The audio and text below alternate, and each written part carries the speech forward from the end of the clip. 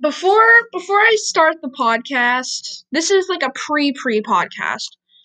I use a lot of incorrect grammar, and also I kind of run off of a little bit of tangents, if that's fine with you.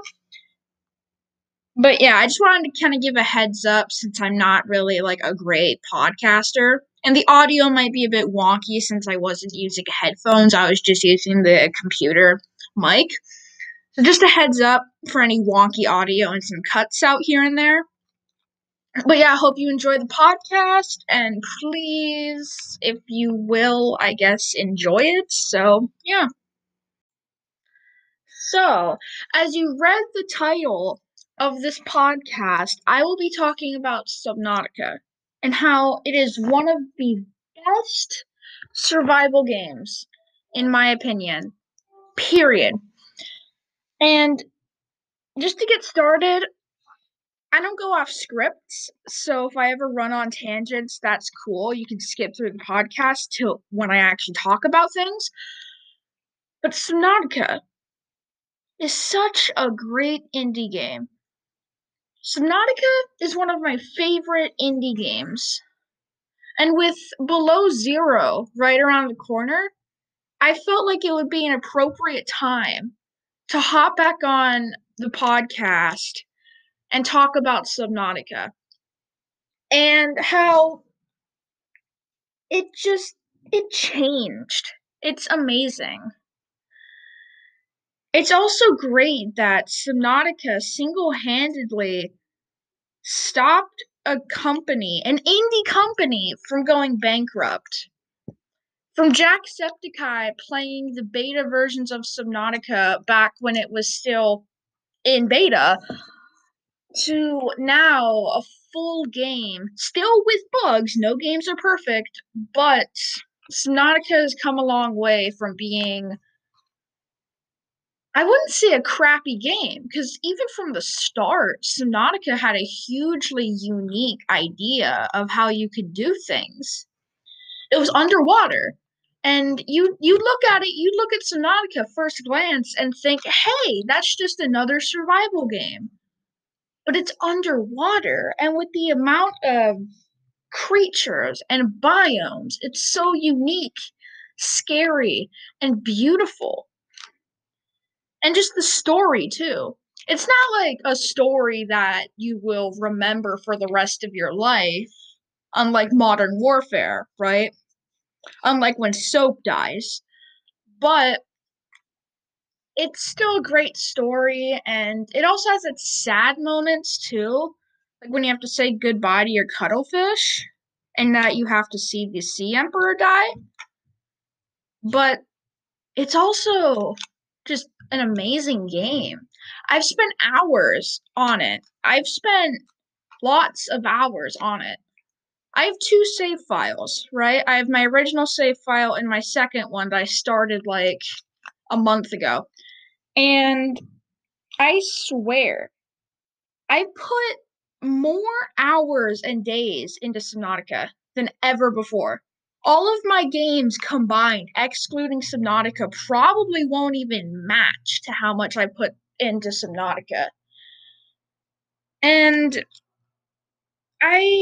it's exciting. 30 biomes, lots of creatures. I'm going on a tangent again. I should probably stop doing this podcast. It's a great game. And that's all I want to say about it. I'm not going to try and explain why it's good, but I'm going to explain why it's good.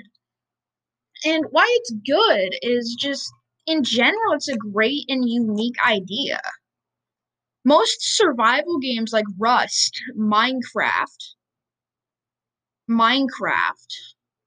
The Forest, Rust. I can't name very many survival games, but it's unique because it's underwater. And also, it's kind of stressful too, because like they don't give you like straight up like, oh, here's this, right? You know, some games where they're like, oh, here's the objective, this is how you do it. No, Subnautica doesn't give you tips. They just say, fuck it. Do your own thing. Ah, fuck you! Subnautica is like the Dark Souls of underwater. It's perpetually on. Fuck you. There's no difficulty slider. There's no way to make the game less difficult. And it doesn't even give you tips on how to progress in the game. I cannot tell you how many times I've had to exit Subnautica and then go to the fucking Wikipedia and be like, how to get me some crystalite or whatever the fuck. And the entire game of Subnautica solely relies on you exploring the Degasi, right? You have to explore the Jelly Shroom Caves to know where to go. You have to listen to the PDAs and you have to scan things to know how to do stuff. Right? Like the game purely relies on you exploring. No information, and your sole only way of navigation is the Aurora. And don't get me started on how cinematic that explosion of the Aurora was.